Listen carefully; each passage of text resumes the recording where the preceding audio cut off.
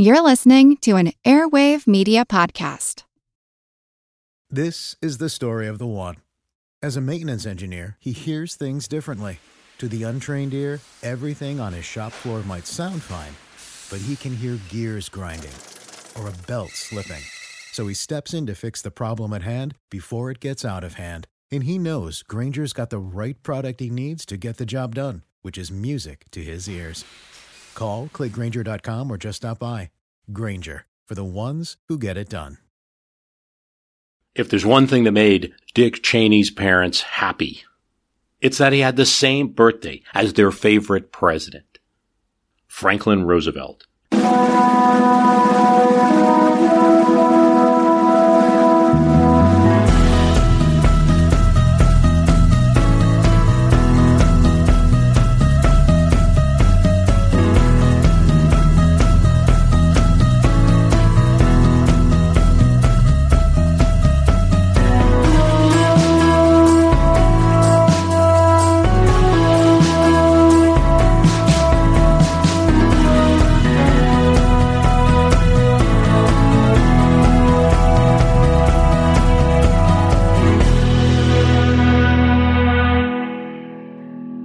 But when he was 3, growing up in the small town of Sumner, Nebraska, his father was drafted right towards the tail end of World War II and joined the Navy. His mother had a case of appendicitis and couldn't take care of he and his brother, so he lived with his grandmother. I was convinced that when he was at home, he was my dad, and when he went back to the Navy, they put him through some kind of process, and they turned him into one of those deals that I saw on his shoulder. That's right. Cheney had thought that his father had turned into a bird and would fly away during that time. Fortunately, right at this time, Japan surrendered. The family was reunited. His mom was headed his way anyway. Lincoln, Nebraska was where the family settled, but it had a severe post-war housing shortage. We were lucky, he says, to have friends to offer their unfinished basement to us. His mother cooked on a hot plate, and his family shared a bathroom with the family upstairs. Till finally they found a 5-room tract house in the suburb of College View, Nebraska, where the family would drive around in their 37 Buick. Cheney was actually born in Nebraska. We think about him being a Wyomingite. That's Tim Pearson. He's the author of Second Fiddle, The Strange, Sick, Silly, Sad, and Soused Men We Elected Vice President. And he's been a frequent guest on my Vice Presidents of the United States podcast. As a student, teacher said that he spoke self-consciously, but sat correctly and used his handkerchief. He was top-notch in English, but not so much in art and music. He liked bike riding, played Little League in the summer and Pop Warner football in the winter. And he liked fishing. I was probably 7 or 8 when my dad started taking me to some of the farm ponds and slow-moving creeks outside of Lincoln. We fished for bullhead and carp with bamboo poles, using worms for bait. He listened to the radio, and he read books about Kit Carson and George Washington. When he was in his early teens, he moved to Wyoming. His dad was a conservationist. He was a soil tester for the federal government. And, Wyoming has a lot of soil. So, good place to be, really. So, his formative years were, he was rough and tumble. He played sports, he hunted, he camped. His father had supported Adlai Stevenson, but when Eisenhower became president, he did work for him in the Soil Conservation Service. And given a choice of assignments, the family moved to Casper, Wyoming, the so-called oil capital of the Rockies.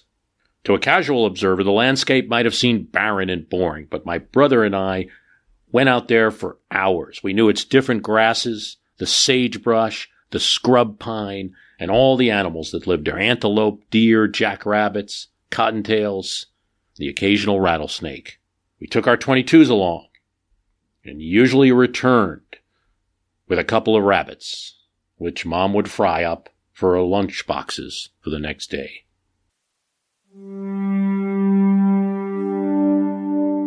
The Casper that he was living in was in the heart of the Old West. The town was right where the Oregon Trail traced its beginnings to a ferry that the Mormons established to take pioneers across the Platte River. It was a small town. The next city of any size to the south of Casper was 120 miles away. You had to go west 100 miles before encountering anything larger than a gas station. Nonetheless, the high school that Cheney went to was rural but fairly large. Natrona County High School drew from all over central Wyoming. So there were 500 kids in freshman class. And Cheney stood out. Played football and baseball. He didn't play basketball because, as his coach told him, he couldn't shoot and he couldn't jump. He was part of a football team that tied for the state championship. Later, he'd reunite with his teammates as vice president. While in high school, Cheney had a job delivering papers, working as a janitor at a Ben Franklin 5 and dime store, also worked in a candy store. And it's in high school where he met Lynn Vincent, now Lynn Cheney.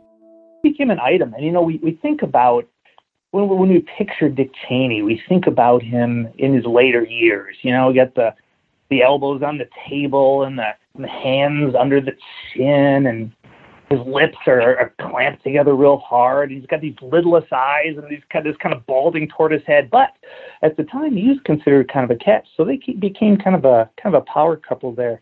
It was a 1950s lifestyle right out of the books. He was class president. She was homecoming queen and baton twirler. He'd go to the movies.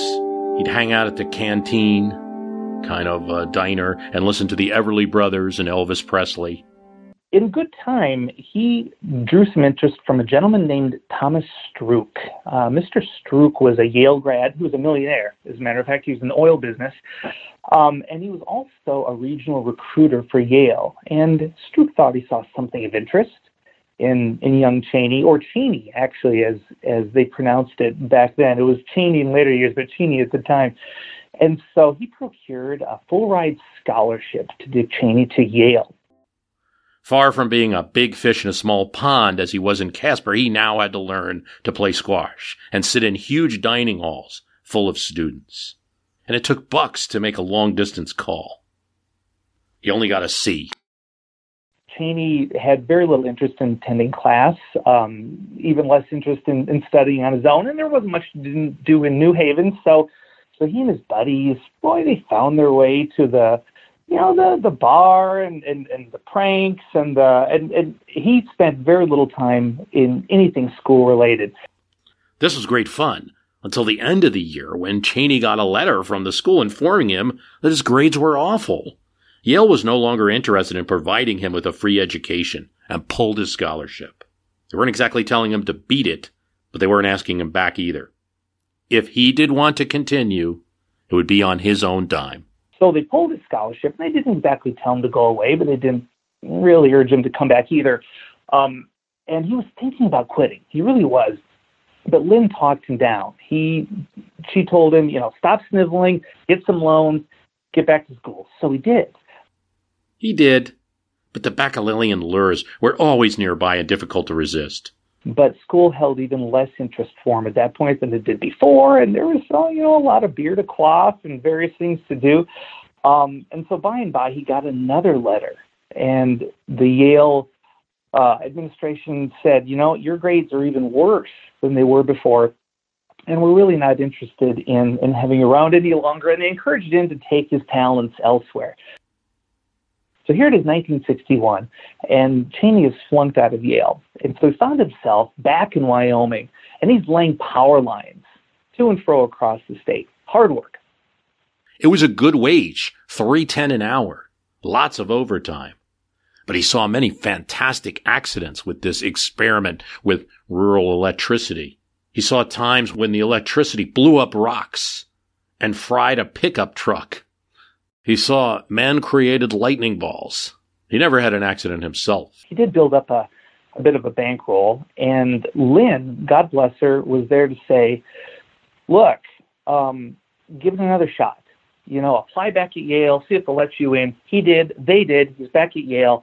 And as you might expect, it turned out just like it did before. School, according to Cheney in the later admittance, he said that it held no appeal for me. And I can assure you that Yale found Cheney even less appealing. So he got another letter saying, pack your things, be on your way, and he had flunked out again. So he flunked out of Yale twice. So he's back laying power lines. He drove a 49 Chevy around with his large suitcase working on jobs. His friends were in college. He missed his friends, but he didn't have a care now.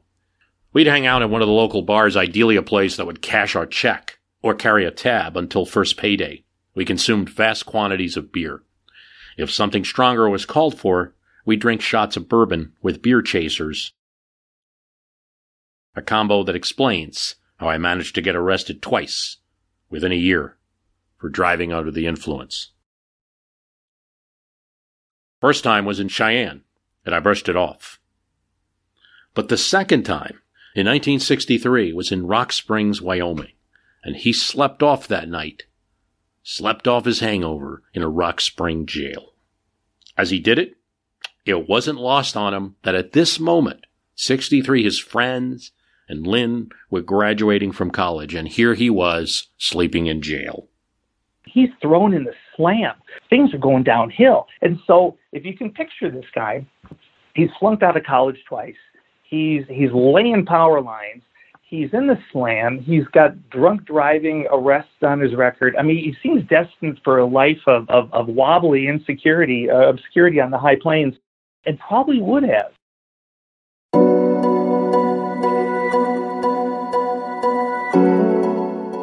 It had taken a lot to drive the message home, but I realized the morning I woke up that if I didn't fundamentally change, it was going to come to a bad end.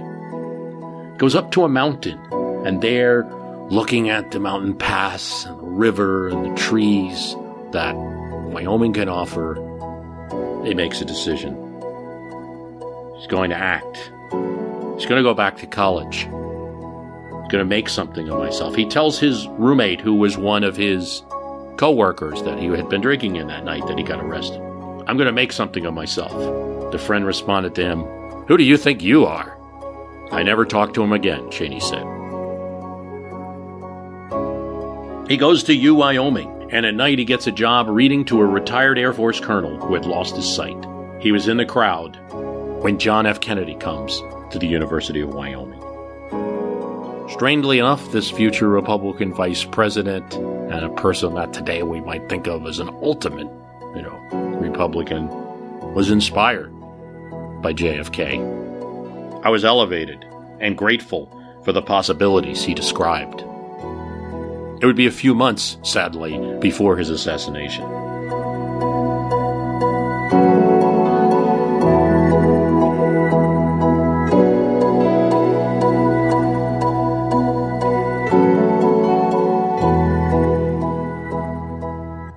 This is the story of the one. As head of maintenance at a concert hall, he knows the show must always go on. That's why he works behind the scenes, ensuring every light is working, the HVAC is humming, and his facility shines. With Grainger's supplies and solutions for every challenge he faces, plus 24/7 customer support, his venue never misses a beat. Call quickgrainger.com or just stop by. Grainger, for the ones who get it done. Lynn firmly told him, in a kind but firm manner, that she had no intention of marrying somebody who was going along this path, and he absolutely needed to get back to college. Well, Yale was not going to be an option, so he ended up going to and graduating from the University of Wyoming, and this really changed things for him. Cheney first gets into politics after he's married, and after he buys a house in 1964 and does an internship with the Wyoming State Legislature, funded by the state's GOP. He had to drive 50 miles to Cheyenne. It was a 40-day session, 40 days of the year. He wrote a report on his internship that won an award. $100. Doesn't seem like much now, but then, for Cheney, it was 2 months' rent.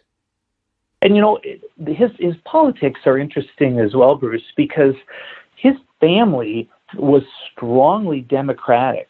His father had FDR as a hero. Both his parents were Democratic. Lynn Cheney's family was Democratic as well, and he really didn't have a lot of spoken preferences one way or another. until really in 65, he had gotten an internship to the Wyoming State Legislature. There were two of them. He got one of them. So the first intern kind of got his choice, and he decided to intern in the House, which was Democratic controlled at that point. Well, that left the other intern, Cheney, interning in the Wyoming Senate, which was Republican controlled. And really that was kind of the start in his new Republican leanings. Because of this internship and that award and connections that he made in the Wyoming legislature, the Cheneys moved to Washington, and he goes to the University of Washington. Here, he's encountering, for the first time, protesters. Lynn was blocked to class by protesters dressed as mimes, protesting the Vietnam War. I strongly disagreed with the protesters. He was offered to manage a campaign. He turned it down, but he did take an offer of a fellowship from a Democratic senator, Joe Tidings. Cheney moves to D.C. He teased his Democratic parents. Sure will be sorry to see Nixon win the election. He gets to see Lyndon Johnson's desk, but not Lyndon Johnson himself. Still found it impressive. It kind of continued that way when he'd gotten a fellowship to work for a year on Capitol Hill in 1968. And he heard a speech that kind of changed his life. And it was a speech by an Illinois Republican named Donald Rumsfeld. And Cheney was just blown away by his speech. He thought this was fantastic. Former congressman, now in the Nixon administration, when he's asked to brush up his prep for a Senate committee on Nixon's appointment of him to the Office of Economic Opportunity. He applied to Rumsfeld's office to work. And apparently, according to all accounts, that the interview did not go well. Rumsfeld was not impressed with him, tossed him out of his office. And that may have been it. Cheney, a future Secretary of Defense, avoids service in the Vietnam War through a series of student deferments. Although he was reclassified in mid-1964 into the top category and was probably close to being drafted when Lynn gave birth to the couple's first child, Elizabeth, in 1966. As a father, Cheney received an additional deferment that lasted until he reached the age of 26 and passed out of the draft pool. When quizzed later in life about his deferments, Cheney maintained that he would have served if called up. Hi, it's Bruce. Listen, we all know the news headlines are full of wild stories, like how the world is tipping towards authoritarianism, all while somehow, simultaneously, freezing, flooding, and on fire. It's a lot to take in. But what if, instead of being on the brink of disaster, we're actually on the cusp of a better world? If I've got your attention, then I highly recommend tuning to a podcast that offers a weekly dose of optimistic ideas from smart people. What Could Go Right is the acclaimed news podcast from the Progress Network. Zachary Karabell and Emma Varvaloucas dive into the biggest news and most pressing topics of our time, from climate change to politics, and make the case for a brighter future.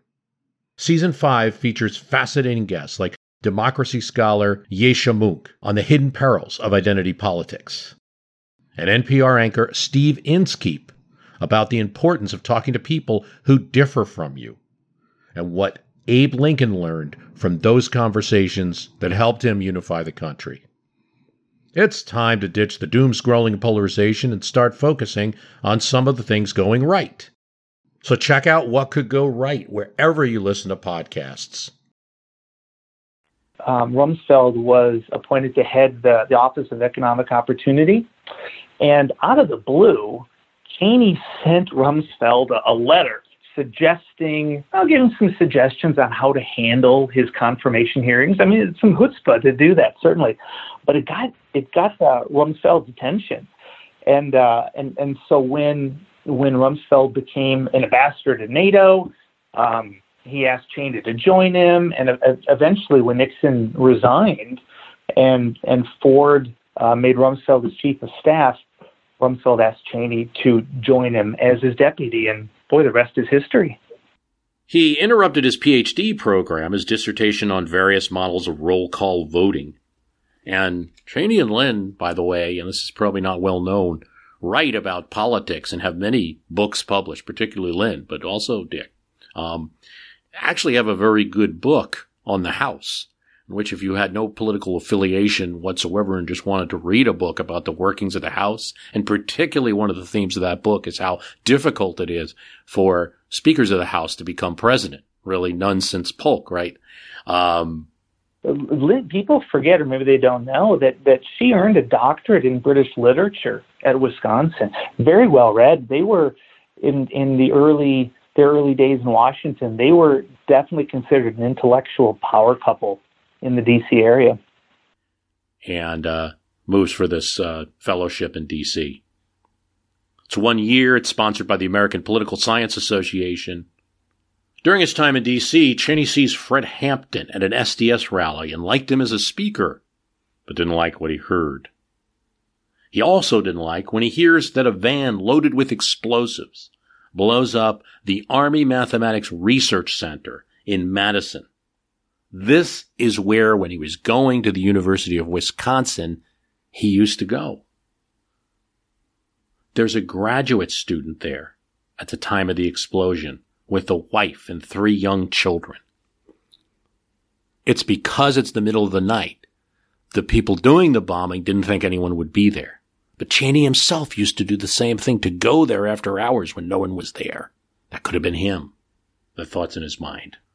The interesting story that comes out of Dick Cheney's own memoir is that he gets the attention of Don Rumsfeld, who's heading up the Office of Economic Opportunity, and it's an odd person who's tasked by Rumsfeld to look at candidates to help out.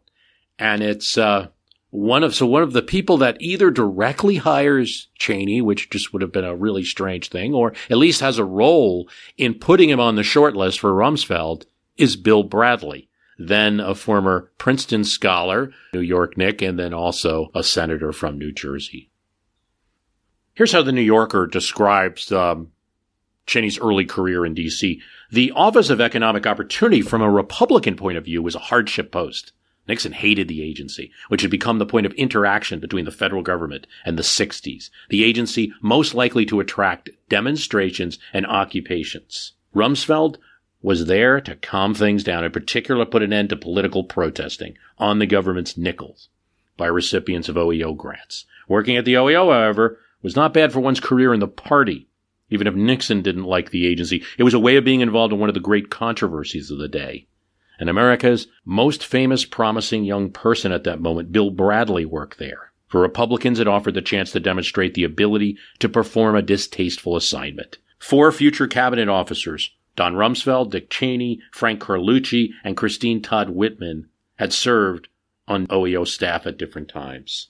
Rumsfeld was swaggering and super ambitious, an ex-fighter pilot who would greet subordinates visiting his office with lines like, "You've got 30 seconds, and would relentlessly needle the people working for him.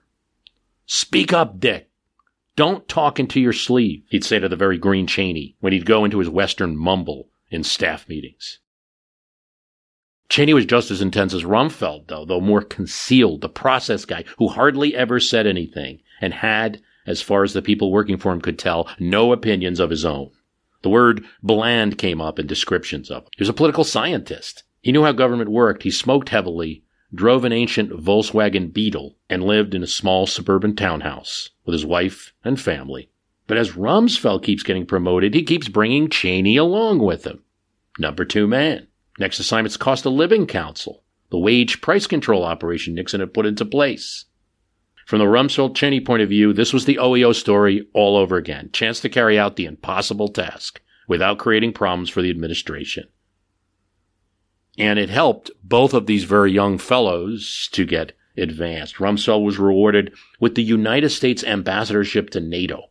Cheney then goes outside government, working for a firm that provided strategic advice to businesses. When Nixon resigns, Gerald Ford asks Don Rumsfeld to come back and organize his White House. Cheney acts as Don Rumsfeld's secretary. As there's more involvement in the White House, even during the Nixon term, Cheney's drunk driving arrest is discovered. It's one thing just working for the OEO, but as they get more involved in working with the president, that comes up in a background check. Rumsfeld calls Cheney into the office and says, "Did you reveal everything when it was asked of you?" "Yes." And that's all he had to hear. Rumsfeld had been a congressman who, along with others, spearheaded an insurgent group of House Republicans that dumped the then minority leader, GOP House member Charles Halleck, and made Gerald Ford of Michigan minority leader, a young buck at that time. He trusted Rummy. That's what Ford called him. And Rummy brings in Cheney. "I didn't want to do it," Rumsfeld said later. "I'd been in the White House, had no desire to go back. I liked being at NATO." Rumsfeld tells the president he finds someone else to do it. "No," Ford says. "I need you. The country needs you." And there's not much you can do in American politics when that happens, at least generally. President calls. But Rumsfeld does ask for changes. You can't just manage things from your swivel chair in the Oval Office. You can't do the spokes of the wheel. Got to give it to us, and I'm going to bring in Dick Cheney. Cheney gets the nod, and at 35 becomes White House Deputy Chief of Staff. Rumsfeld replaces Al Haig, who was too associated with the Nixon administration and causing friction with Ford's people. Ford liked his two assistants. Later in a book that would only be revealed at Ford's death, he said, "I would say Don is a little more sensitive to criticism." Cheney laughs about it. He may resent it, but he doesn't show it. Rumsfeld and Cheney find the White House in chaos. Decisions were too impromptu. The president would be in an NSC meeting on Soviet arms control, and 50 Legionnaires would come in from Grand Rapids for their appointment with him. He and Rumsfeld took control of the president's schedule, the flow of documents, the personnel. Their goal, save the president's time, spare him from problems that don't require his attention. Cheney and Rumsfeld worked long hours, pushing Ford's legislation and plans, urging the president to impose what the president could do using his powers. For instance, if he can't get his energy bill passed, put an export tax on oil. You can do that. Make Congress feel the pain and get an energy plan going to increase domestic energy production. Cheney was clear to Ford in this early guidance. The president needed to take command. We can't just submit a list of proposals to Congress and ask them to lead. Gerald Ford said of him, "Dick was young and, as I recall, a brownish, kind of scraggly-haired guy. He was a little old shoe-ish, a soft voice, confidential tone. He could be very objective. He would disassociate his own feelings. He had a keen mind to analyze a political situation or a problem, as well as anybody I knew. He was a softer sell person than Rumsfeld was. Don could be abrupt, ruffle feathers from time to time. Dick tried to avoid confrontation, to persuade. He was an inside man, all business." There was a lot of people who were saying Rumsfeld wanted to be Ford's running mate in 1976 if he dumped Rockefeller. And he did engage in some undermining of the vice president. He also cleverly arranged for George Bush to succeed Dick Colby as head of the CIA so that George Bush would have to remain separate from politics and couldn't be considered for that 76 nomination. In the end, that went to Bob Dole. Cheney had a different reputation. He wasn't looking, at that time anyway, for a vice presidential spot.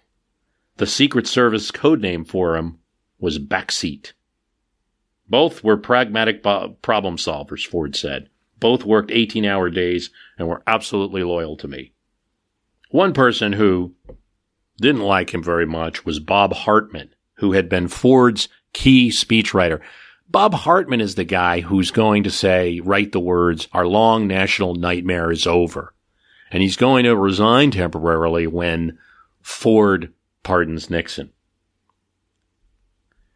Cheney demotes Bob Hartman and removes him from being an aide and just gives him the job of chief White House speechwriter. But even there, he makes him irrelevant. Hires David Gergen to do Hartman's job.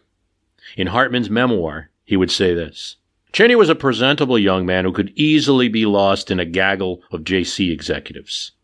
His most distinguishing features were snake-cold eyes, like a Cheyenne gambler's. He was tough, tireless, book-smart, with a touch of sarcasm, occasionally overcoming studied subordination."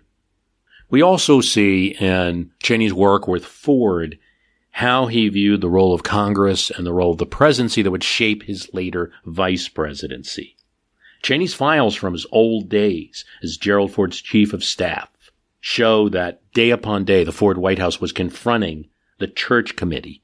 This was Frank Church, senator from Idaho's, investigation into the intelligence committees. This is during the 70s. And Congress, after Watergate, is out for blood. They want to know what's going on. Hearing about the use of FBI, illegal break-ins, the conduct of intelligence, the FBI, law enforcement during the 60s is now on trial in the 70s in the form of the Church Committee. Investigations of intelligence abuses and a determination to institute checks and balances on the imperial presidency. It was outrageous from Cheney's vantage points. He'll talk about it later, even as vice president, especially after 9/11, blaming the lack of preparation in a couple statements on this Church Committee removing too many powers from the presidency. There's a change that's come over America. Cheney's involved in the election of 1976, tries to help Ford win that election. It used to be. I'm feeling good about America. Today, America enjoys the most precious gift of all. We are at peace. We're at peace with the world and at peace with ourselves. America is smiling again. And a great many people believe that the leadership of this steady, dependable man can keep America happy and secure. We know we can depend on him to work to keep us strong at home. We know we can depend on him to work to ease tensions among the other nations of the world. We know we can depend on him to make peace his highest priority. Peace with freedom. Is there anything more important than that? Runs against Jimmy Carter, who came out of nowhere to win the Democratic primaries. We could just have a government, as I've said 1,000 times, as good as our people are. That's all we can hope for, and that's all we can expect, and that's enough. Didn't have a congressional record to attack, and after Watergate seemed very honest and very frank and a new voice. He was also from the South, which for a Democrat was a region they were having problems with. He has a 30-point lead going into the election of 1976. Cheney is going to work with others to help Ford get some of that territory back and to close that gap more. And by election day, it's close. But during a debate, Gerald Ford says there's no Soviet domination of Eastern Europe. It was a dumb moment. It was a silly mistake to make.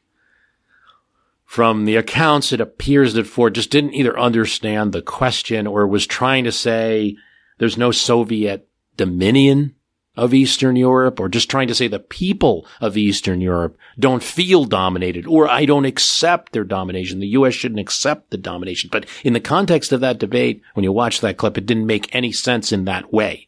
It really appears like Ford doesn't think that the Soviets were in control of nations like Bulgaria and Czechoslovakia and Poland. Jimmy Carter's immediately going to leap on that during the debate and then in the days after the debate. And there's going to be some frustrated Polish Americans, Czech Americans who see Ford as just not caring about their struggle. A state where that's going to be important. It's going to be important in a lot of states, but Ohio is a key state there. And Carter's campaign knows and jumps on it. It goes on for days, though, and Ford never issues an apology or changes his statement. Cheney keeps arguing with Ford, you've got to say something, you've got to make this change. He's kicked out of the cabin. In desperation, he sends his not-so-friendly fellow campaigner, Bob Hartman, in. Hartman's more friendly with Ford on this, and Ford allows him into the cabinet, but just says, I'm not going to change it. Cheney had a stubborn streak. Ford had a stubborn streak. Wouldn't change his statement. No dice. Here's what Cheney's daughter said about the 1976 election. On election night, my parents watched the returns at the White House, leaving us with a babysitter, an older woman who chain smoked and had strong opinions. Ford was 30 points down in that election, but fought back. It wasn't clear that night who would win. It took all night for the results to be confirmed, but the next morning it was clear it was over. And I believe that I can make the kind of leadership in the White House that can tap the greatness that's in all of you. President Ford, who had lost his voice in the last days of the campaign, asked my dad to help him, and to help with the concession call to Jimmy Carter. Ford was only able to squeeze out a few words on that call. Okay. Then he turned the call over to my dad. Dick Cheney now reads a prepared statement congratulating Jimmy Carter on his victory. It's the only time, his daughter would say, that Dad has ever had to concede an election. After 76, Cheney, who in some Republican circles, anyone associated with that Ford campaign or the Ford presidency is being blamed for the election, may have been able to eke out some Washington Post, but he says, "This town's too full of ghosts from the previous administration. I'm not eager to become one." He ran for Congress, won, and became Wyoming's only congressman for a decade. Conservative voice. And then he'd be tapped to join an administration again. I wanted to talk a little bit about the book. So the book is Second Fiddle, The Strange, Sick, Silly, Sad, and Soused Men We Elected Vice President. The author is Tim Pearson. Check it out on Amazon or wherever you get books from. Talk a little bit about the book. Why did you think about the number twos as a subject of a book? I was trying to find a slant in history, maybe that is a little more unknown, a path that is less trod. And you know, I started looking at the executive branch, and there are many, many, many books on presidents, and we know a lot about presidents. And I started looking at some of their VPs, and I realized I don't know most of these people. And not only do I not know much of their history, I don't even know their names. And so I started researching them a little bit, and I found that there are 32, still 32 now with Biden's ascendancy to the presidency, 32 VPs that have never taken the next step. They've never become president. And the list is these are individuals who in many ways are incompetent, crooked, drunk, weird. I mean, the title kind of says it all. And there's so many backstories of these individuals. It's fascinating to hear about, you know, George Clinton and Daniel Tompkins and Richard Johnson, Dan Quayle. There's a lot of great stories in there that kind of frame our history through the eyes and through the prism of some of these really odd individuals. We want to thank Tim Pearson for coming on, and thanks for listening to My History Can Beat Up Your Politics. Remember the Patreon, patreon.com/MHCBUYP.